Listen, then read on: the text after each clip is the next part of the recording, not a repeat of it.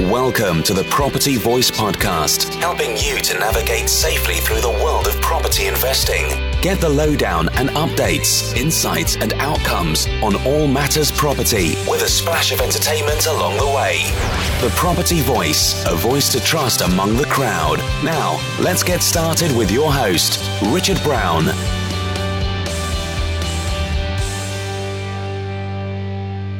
Hello and welcome to another episode of the Property Voice Podcast. My name is Richard Brown, and as always, it's a pleasure to have you join me again on the show this week. Well, this week I'm on the road again. I'm traveling, so I thought I'd do something of a short and sweet or quick fire type of podcast, and I'm going to share with you some of the questions and indeed some of the answers to those questions that I got posed in a recent social meetup with property investors we held in London last week. So we had a bit of a social gathering. It was very informal. It was in a pub. Me and my business partner Damien, we met up, and the idea was to meet existing contacts that we already have, but also some new people, and just socialise and talk property without any strings attached and get to know one another. So we did that. So I'm just going to pose a couple of the questions that I got posed and just give you a bit of a snapshot answer. They won't necessarily be heavily detailed, but there'll be a bit of a snapshot answer rather. So let's get on with that right now. Okay, so let's get on with this week's featured topic with Property Chatter. Yes, so we held the social meetup that I talked about, and I think we're going to do that again.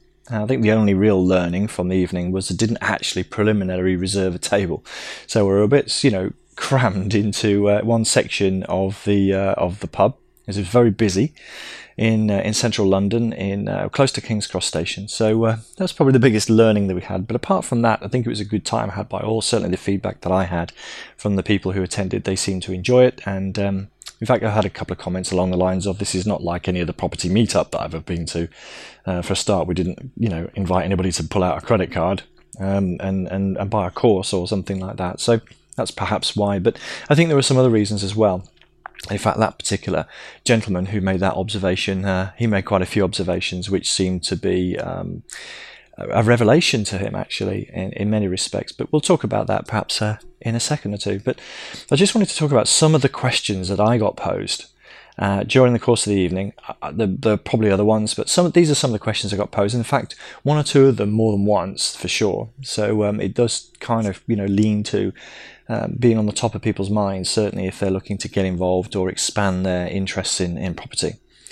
And one of them, the first question I'm going to deal with really came from a few people, and it was all about seeking out explosive capital growth. That's the way I'm going to phrase it, explosive capital growth. And looking for sort of hotspots. And if I frame that up, one of the people I was speaking to was saying, where would you say, and this question posed to me, where would you say is going to be the next UK of the 1980s? And I obviously asked, what do you mean by that exactly? And the answer came, well, something like 600% capital growth in a decade or so. Now, I'm not sure it was 600 in the 80s. I think it might have got up to about 400% over a 10-year period. Over the period of the 70s and the 80s, I think you probably can say that there was explosive growth in property prices. I talked recently about how frequently property prices double, and certainly 70s and 80s were rich times, if you like, in that respect for the UK market. And his follow-up point was, for example, I think Croatia might be an example of such a thing. So I was really interested in, well, why is this? What's behind your interest in doing this? And he's basically saying, well, not that I need income in the short term, but I'm just looking for some, long-term investment that's got really explosive, high capital growth potential, and where I can, park my funds for a period of time, obviously quite a reasonable period of time. We're talking here 10 to 20 years potentially, and then see this sort of explosive 6 times, type of growth.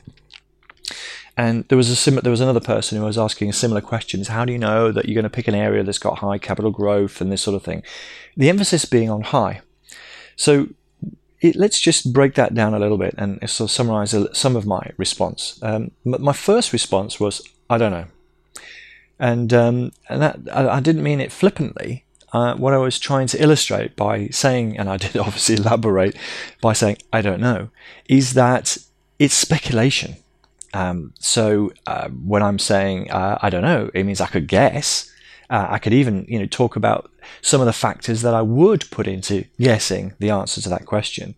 Is Croatia going to be a hotspot that's going to deliver something like 6 times house price growth in a decade? I don't know. It could do. But I seem to remember, and I'm sure many of you might remember, Bulgarian ski resorts maybe promising to do the same, the Polish market promising to do the same. So again, Eastern Europe, and keeping the focus kind of relevant, just before the last property crash. And well, I haven't checked, but I haven't heard a lot of noise about Bulgaria ski resorts and some of the Polish market achieving that kind of growth. Now, I'm not saying that you can't identify a hotspot, and a hotspot for me is defined as an area or location that can outperform the general marketplace. That for me is a hotspot. So you do get natural house price growth over time. Again, in a couple of weeks ago, we talked about that. That perhaps over the long-term average, the UK market has seen something like doubling of house prices every 10 years, purely on average over a 55-year period. But there have been periods of time where there's been fairly stagnant growth or modest growth, and there's also been periods of time where there's been quite explosive growth, and we just talked about that. 70s and 80s was a high explosive growth. Early 2000s was pretty rapid growth. So, but a hotspot is somewhere that outperforms the general market. So, of course, if you're looking at averages across the whole of the UK, you will have seen certain quarters of the UK which would have outperformed those areas. And let me give you an example. If you look at Aberdeen outperformed the general market for quite some time. It's a little bit different today, and the reason that influenced Aberdeen in particular was oil. So, North Sea oil, it attracted a lot of people working in the oil industry, and there was a boom, basically. And the boom was, exceptional because it was a small area delivering something with high growth itself, an industry which fueled high growth, i.e. the oil industry. And of course, there was limited supply of housing to service that demand. So we had this sort of pressure, this demand pressure, and a sort of limited supply, certainly for a period of time, and that drove the housing market in Aberdeen. Another example was potentially Brighton of recent past, and that London on the Sea, I think this nickname is. It's quite accessible to London, and a lot of people moved down there or had a second home, that kind of thing. So Brighton was another one that had explosive growth. Similarly, more recently, we've got Margate in Kent, which was and the slight difference with, well, Brighton became fashionable, or perhaps always was, maybe. Whereas Margate was unfashionable. Certainly recently, Margate, declined, in the sort of last 50 years or so, it's been declining, but it's got some very nice properties. It's very accessible to London, and it's seen something of a rejuvenation recently. And this created a sort of desire amongst people to perhaps go out there. Similarly with Southend-on-Sea, but for slightly different reasons. Southend-on-Sea became kind of a commuter town, if you like. Margate became almost a bijou type of getaway from the city, and people also wanted to live there. They could get into London as well from there. So Margate, Brighton, Southend-on-Sea, Aberdeen, just go and look them up, and you'll see that in the recent times, they've outperformed the market. So there are some clues I've just given there. How can you identify a hotspot? And fundamentally, a hotspot is really where you're likely to see demand exceed supply over and beyond what you would normally see in the natural market. So I gave some clues. Economic growth in the case of Aberdeen, a fashionable place to be, like in Brighton, a less desirable location becoming desirable. Other factors could be increased transport links, for example, Crossrail. For example, now is going to drive, the house prices in certain quarters over and beyond the natural marketplace. But the thing is, they're not going to drive the house price growth necessarily at 600% in a decade. I'm not necessarily expecting that. So Slough, for example, which is going to have a Crossrail station and become even faster, or Maidenhead, a little bit further down the line, having rapid access into London, very rapid access into London, in fact, I am expecting to be hotspots, i.e. they will outperform the general market. Whether we're going to see explosive growth at 600%, I don't know. And that's speculation. I doubt it in all realistic terms, because you've got to look at the baseline where they start from, and can it realistically get above and sustain high price growth over a period of time? Always have to go and look at fundamentals. I always talk about this. Look at fundamentals. Fundamentals are things like supply and demand in the local area, employment, transport links, the local amenities that are available to people going to buy, local schools or educational establishments. These are the fundamentals that underpin any market. And contrast that, for example, to what happened in Bulgaria, what happened in Ireland, what happened in parts of Poland, leading up to the last housing price crash. So in the UK, the fundamentals were sound in a lot of the UK, and we've seen recovery. We've seen house prices recover back to where they were. But I'll talk about Ireland slightly separately, but places like Bulgaria and their ski chalets, what were the fundamentals that were underpinning the drive in house prices? They weren't really there. It was purely speculation. The house prices were driven up by speculators piling into the marketplace, buying up properties and thinking, well, this is going to take off. Bulgaria is going to be a fantastic ski resort. Now, it could have been, and it could have been the next Austria, who knows?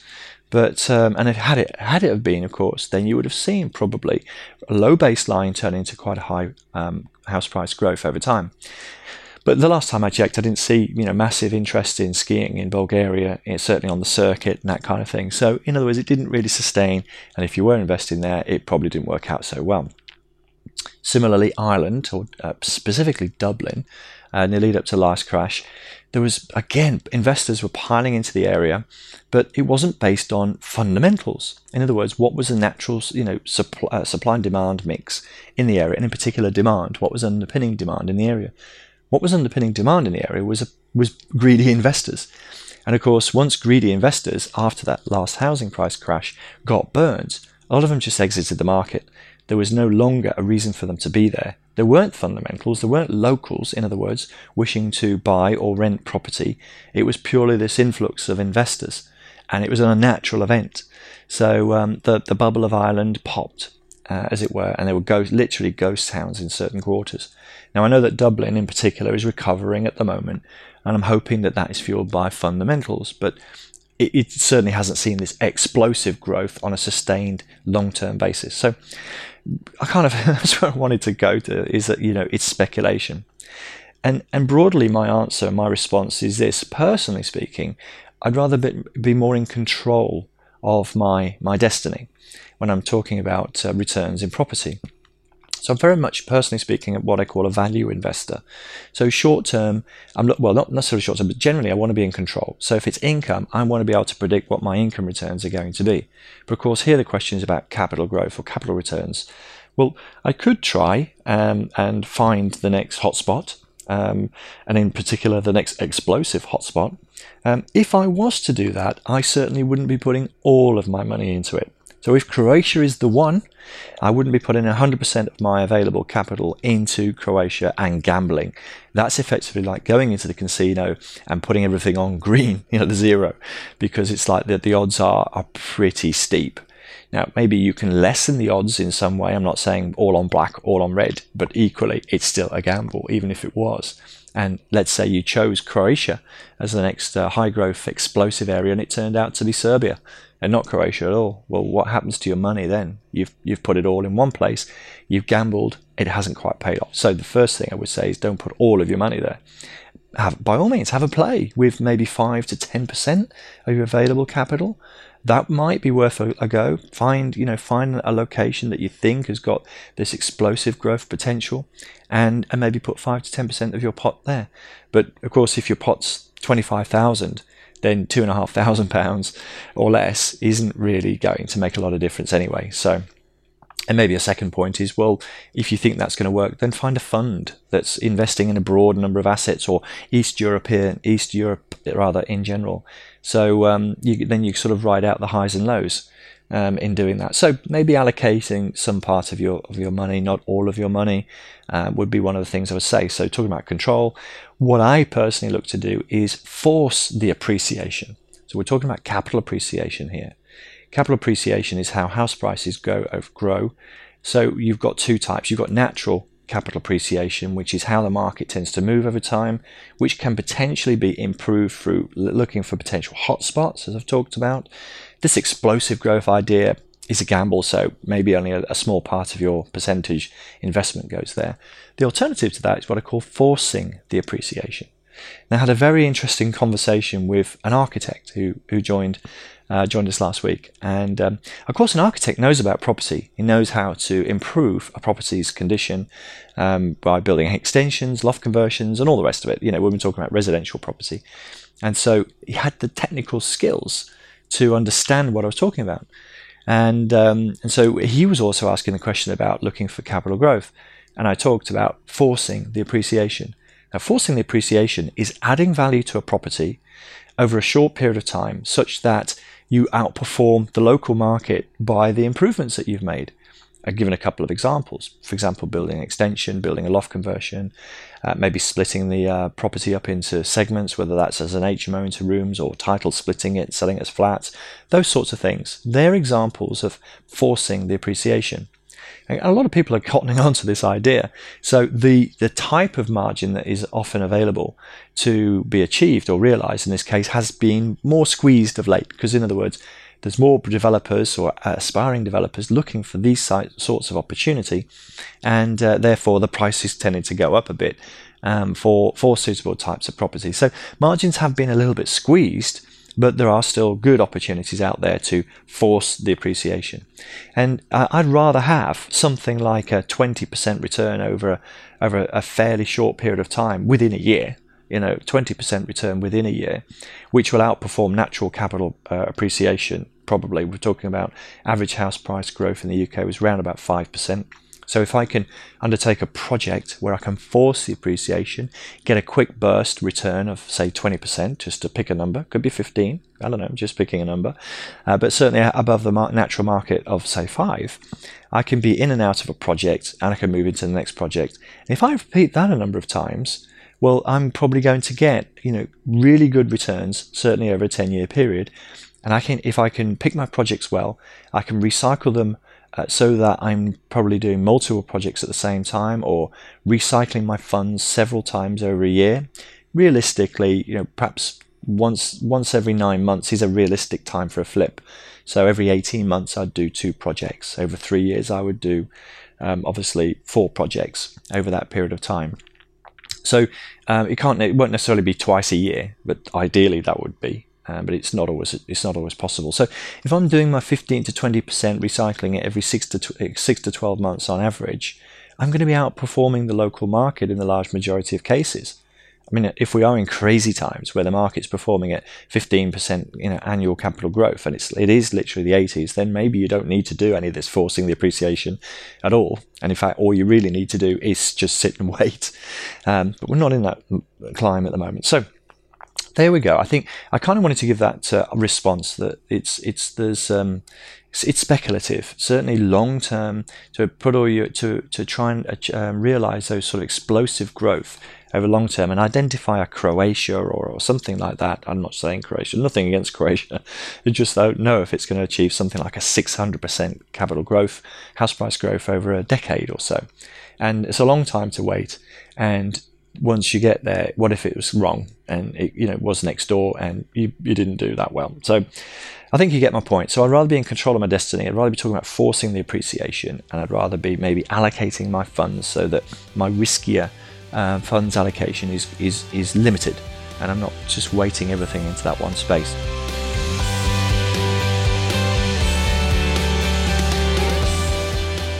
So just to go back to the architect, he literally, I'm not joking, he actually said, I need to go home, I need to write all this down because you guys have blown my mind. And he literally said that, and he followed up in an email. I can show you the email, so I'm not making it up. He didn't quite, he understood, that's what I was going to say, he understood the technicalities of property as an architect, but didn't quite realize how he could put that to use for his own personal investment, purposes, and achieve the sort of gains that we talked about over the conversation. So he was very generous with his praise and feedback for the evening, and he did drop it in writing. And I'm expecting to see some great things coming out of what he's going to do, particularly with his skill set of being an architect. So he's already got a bit of a leg up, I suppose. But everyone here who's listening and being educated can also have that similar leg up, because you can increase your knowledge. So we always talk about having three main components: knowledge, time, and money. So you need at least one of those, ideally two, to be able to be successful in property. So anyway, that was the first question I kind of wanted to cover. The other question I really wanted to get into was, there are a couple of more technical ones, but the second one I really wanted to get into was, how do I get started as an investor? What should I do to get started up? And I think there's obviously going to be quite a common question, clearly, for anyone who's starting out or is at the fairly early stage of their journey. And there was another young chap I was talking to, and he was working in London. He was originally from Hull, and he had limited funds to start investing, so naturally made sense for him to be maybe looking in Hull rather than London, because it was more affordable to get into the marketplace there. And I agree with him. It would be. And by the way, talking about fundamentals, as I was earlier, when I talked about the explosive capital growth, Hull has got some decent fundamentals as well. I mean, it was mentioned once or twice, it was the city of culture, but that's not really a fundamental. That's one of the things that could drive interest for a period of time, and it could maybe lead it to be a hotspot potential, as was things like the renewable energies drive in the industry. We talked about Aberdeen and what was driving that. So there's a renewables energy drive, there's regeneration in the old town in Hull. The transport links are a little bit difficult with Hull because it's on the edge of the country. So is Brighton, but Brighton's accessible to London. Hull isn't so accessible to some of the major cities. It is obviously a small city in its own right. So the transport links idea isn't quite the same. It's got a university, so that's a good driver, an indicator for the academic side of things. So there's a good sort of few things that are going for Hull, actually. So I agree with the chap. But really, in terms of getting going, there are a couple of things that he was talking about which perhaps would take him down the wrong path. Or would lead to, let's say, an unsustainable model. And let me give you an example. He was potentially talking about taking either a residential mortgage or a buy-to-let mortgage to undertake a property flip. So that's buying and selling a property at a profit over a short period of time. And I cautioned him against this, as you would, because you might actually get away with it, possibly. Well, first of all, you'd be lying to the lender of what your intentions were, because if you're literally trying to buy it, do it up, and sell it on in a short period of time, you take a residential mortgage, and you're actually really living and working in London. That's it doesn't really qualify for a residential mortgage, but you are entitled to have, let's say, a second home and that sort of thing, or commute from long distance, or have a weekend home. So if you disclosed it in the right way, potentially you would be okay, potentially, but you wouldn't do this. It's not sustainable. You couldn't go buy one and sell it on, and then buy another one and do it again, and buy another one and do it again. It's not sustainable, and certainly the lenders are going to start to have a look at you if that's the case. And it's a similar story if you took out a buy-to-let mortgage too, because buy-to-let's designed for long-term investment. Residential mortgage is designed for you to live in the property as your home. Now, if it's a building site, it's unlikely you're going to be living in it as your home. If it's a long way from where you work, lenders are going to ask questions. It's mortgage fraud. Let's just get it out in the open. It's mortgage fraud if you lie on your application. And where I'm going with this, and even if it's not mortgage fraud, even if you found a buy-to-let loan, for argument's sake, which had no or low early redemption penalties.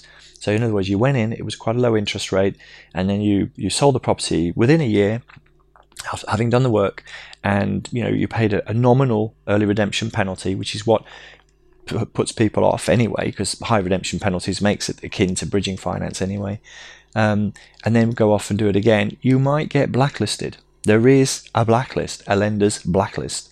You don't want to be on it. And this is what I was saying to this new investor. Finance is the lifeblood of the property investor. And, every property investor pretty much uses finance at some point or in some way or another. So it's your lifeblood as an investor. So don't do anything to jeopardize that. So that was the first thing. And I think, perhaps some of the questions came out of ignorance. Some of the questions perhaps maybe other people are advising him to do, and that would be poor advice. If someone is advising you to do those things, be very, very. In fact, I actually was stronger than this in the meeting in our social, and I said, run away. Somebody starts talking to you, do it this way, use wrong kind of financing. I would run away from that person because ethically it wouldn't be right, and actually you could find yourself in a lot of trouble if you follow that advice for a consistent basis. You might get away with it for a little while, as I mentioned, but actually after time you potentially put your whole investment journey at risk through short-term gain. So it's just not worth it. So that was the thing. But he talked more generally about what should I do to get started. And just before I digress into that, or move on to that, he also talks about his father being able to help, who's a retired, I believe a retired architect, running a recurring theme here. So would be able to help with contacts and that sort of thing in the local area back in Hull. Yep, that's a good idea, and it's going to be really useful to have that. But when he went on to say he could do some of the work for free, it's not sustainable. So maybe, good old dad would lend a hand and could certainly introduce people to help, like contractors and that sort of thing. But getting in and actually doing work in the property, maybe do it once to help out their son or something like that to get going. But it's not sustainable. It's slave labor, let's face it. So it's not really sustainable. I'm sure dad would get a bit fed up if you said, okay, I've got another project, and wasn't getting paid. It's not a sustainable model, so you need to be looking beyond that.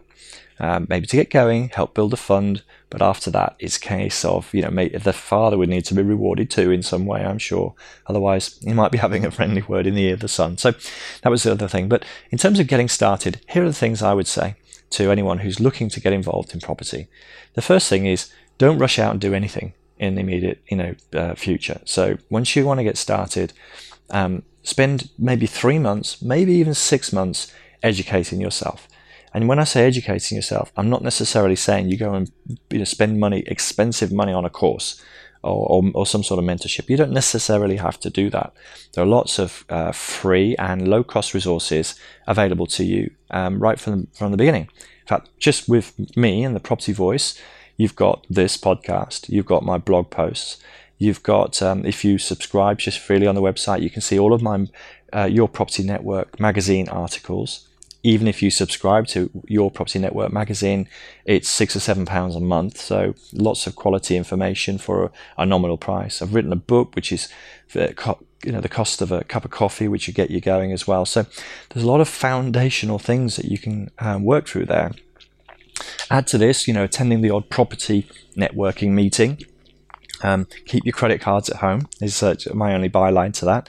So plug into maybe a property forum online that catches your fancy. There are different flavors of forum. There's groups on Facebook. There's forums that are in the general online community, and they all have a different flavor or culture or way in which they work and appeal to certain different types of people. So have a look at what's out there is what I'm saying really, and then pick one that's maybe for you. So there's quite a lot of things you can do really as a new investor, but don't rush. As I say, don't rush out and try and buy a property. Don't rush out and dive into the first training course. We offer a fairly cost-effective training course, which is £100 or £200, which is very foundational. That's just, if you talk about that kind of investment, whether it's ours or somebody else's, but it covers a broad spectrum of things you can do in property. It's probably a good idea to do. Something like that, but don't go crazy is what I'm saying. So spend 3 or 6 months getting yourself educated, putting yourself out there. Don't dive into anything too soon. Don't get the shiny penny syndrome. Don't get tempted to dive in too soon is what I would recommend. Unless, of course, you had a very significant burning need that you needed to fulfill in the short term.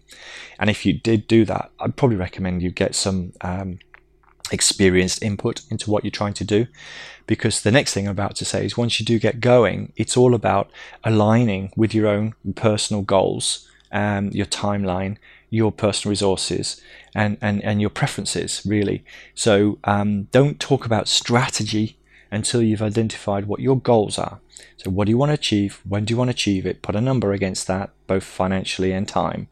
That's all good goals have got numbers in them. And what are your strengths? What resources do you have available? What are your gaps? Work that out, and we've got a couple of tools and systems that can help do that. Drop me a line. I'm happy to talk to you about what I would suggest in that respect, and start there, because the flavor of the month strategy, the current doing the rounds strategy, might not be actually appropriate for you. It might not actually meet your needs. So never talk about strategy at the beginning. Talk about personal goals and personal situation, and then work back into what is the most appropriate strategy for me. Because some people find themselves doing something which is just, but one of the big ones is personal preferences. So if it doesn't suit you, then you'll be going against the grain. It'll be very difficult for you to operate. So don't start with strategy, please. Start with getting educated. Start with understanding what your personal goals and personal situation are, and then after that, start to look at what is the right thing for you to get involved in personally. So take your time and do that. So there's a couple of sort of more bigger issues that came out, and the recurring themes that came out. The last one I kind of wanted just to touch on more briefly, just because of where I'm with time at the moment, is there was a specific question around joint ventures. And one of the attendees on the evening was talking about how best do I structure a joint venture arrangement. It's with a friend. That was all I was really given in terms of the context. Well, my response to that was something along the lines of, get it documented. Whatever you do, even if it's your best friend, even if it's your mum, just even if it's your brother, whatever, get it documented. So lots of people, they don't put in writing what is being agreed as a joint venture arrangement. It's not just what's been agreed. Oh, we agreed to share everything 50-50. Well, that might be fairly logical. There could be other things. What happens if it goes wrong? What sort of timeline will we work on? Is this per project? Is this a longer term arrangement? What are the respective roles of each of the parties? How will you reach your agreement if there's deadlock? If there's two of you and it's 50-50, you both need to agree. What if you can't? You need to refer that perhaps to a third party or a body that can help. There's what things are allowed as costs that can be booked against your project. There's those sorts of things. So joint ventures, they can be useful, because obviously you're leveraging a couple of people's resources and talents, ideally. Maybe you're pulling money together. And by the way, buy to let doesn't always lend itself to a joint venture agreement unless you do the one for you, one for me type of approach, because it's probably better to have ownership in individual names and on a long-term buy to let basis, excuse me, rather than having joint ownership over an extended period of time, because you often find things change. That's my key point. Things can change. Things can go wrong. Even the best of friendships could be ruined, unfortunately, if something goes wrong. So it's always best to have it documented in writing. So that was really my main advice there. Have it documented in writing. If you need to get a solicitor to get it drawn up, get a solicitor to get it drawn up. It'll just, a few £100 or so to get a decent joint venture agreement drawn up. All of our joint ventures have all of the things I'm talking about documented, so it's quite clear what the roles are, what the exit strategy is, what the contingencies are, what the deadlock arrangements are going to be, what the timeline is, what's allowed and what's not allowed. It's all there in our joint venture agreement. I can't remember. I think it's it's double-digit pages long.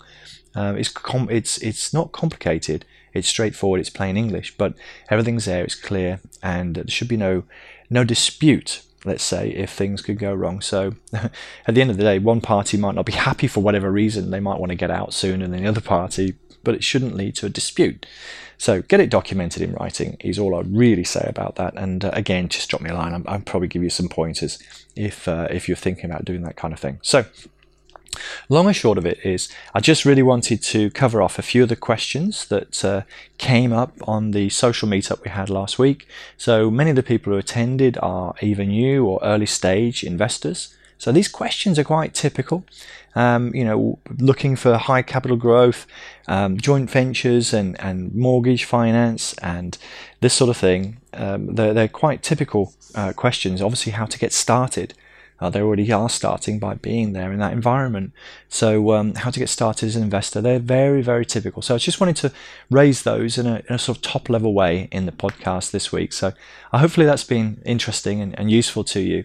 And even if you're more experienced and you're perhaps looking to throw some money into the next explosive capital growth area. Maybe it's just made you have a little think about the best way of doing that. So there you go. That was what I wanted to cover this week. Hopefully it's, as I say, been useful. By all means, drop me a line, podcast@thepropertyvoice.net, if you want to discuss anything discussed in today's show.